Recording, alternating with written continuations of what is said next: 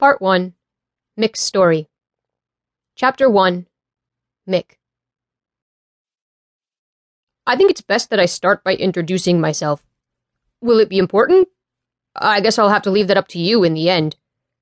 I think introductions are the best, so if I tell you who I am, then you'll at least know something about me. But then, by the end of my story, you'll know all about me. You'll know why I do what I do.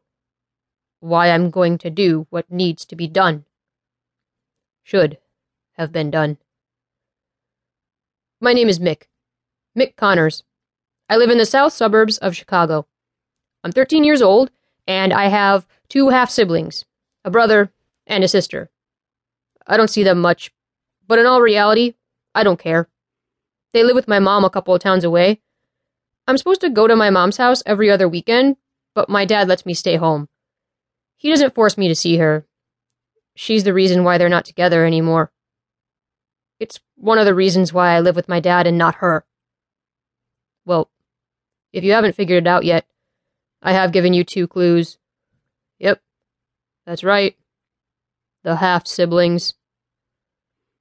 Their divorce caught me unexpectedly. I mean, they seemed so together, like they knew what they were doing, but then, wham. It was like I was sucker punched in the gut when they broke the news to me. Okay, so if I look back and think about some of their fights, yeah, I can see that they had their moments. But divorce? That's like final. There's no, I'm just kidding, or we can always rip up the papers and act like it never happened. No, divorce is divorce. It means it's over and there's no going back. We tried, but I can't stand living with you anymore, so yeah, goodbye. 7 months later, after my dad moved out, she was getting ready to give birth to my half-brother and sister. I'm not sure what surprised me more, the divorce, or the fact that she cheated on my dad and got herself pregnant.